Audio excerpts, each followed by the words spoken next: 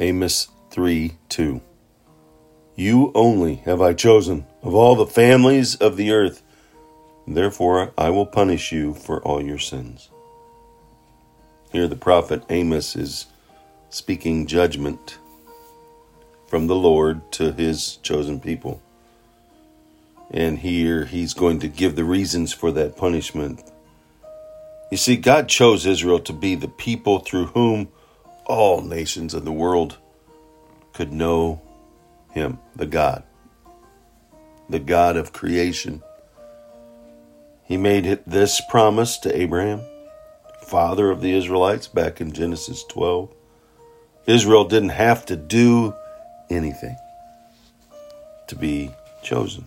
God had given them this special privilege because he wanted to, not because they deserved it, not because they earned this special treatment, but because he chose them. Pride in their privileged position ruined Israel's sensitivity to the will of God and to the plight of others, to love others where they are. Because of God's love given to us, that he did it, let's do it. He did it for us, so let's do it for others. We need to be careful as God's chosen, as we are in his family. If we've trusted in Jesus, if we've placed our full faith and trust in him, we are an heir and a co-heir with Christ. And we need to be careful of pride, that it can, because of our elevated position, desensitize the will of God. And here Amos tells the people, you didn't listen, therefore God is going to punish you. We are God's chosen people. We have come to know Christ as our Savior and therefore have an audience with God, and we are in his family.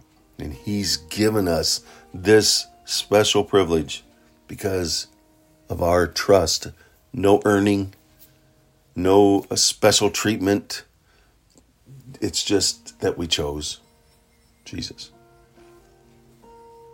Let's go out. Let's make sure that we elevate Christ in all that we are and all that we do, to remain vertically focused on him.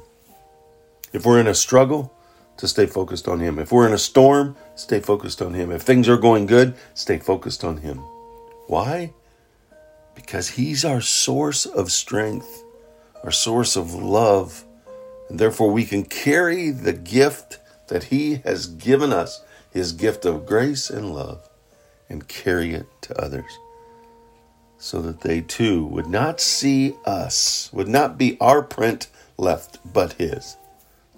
It's his love, it's his face that they come to know and love. To carry on the greatest commandment, to love God with all our heart, mind, soul, and strength.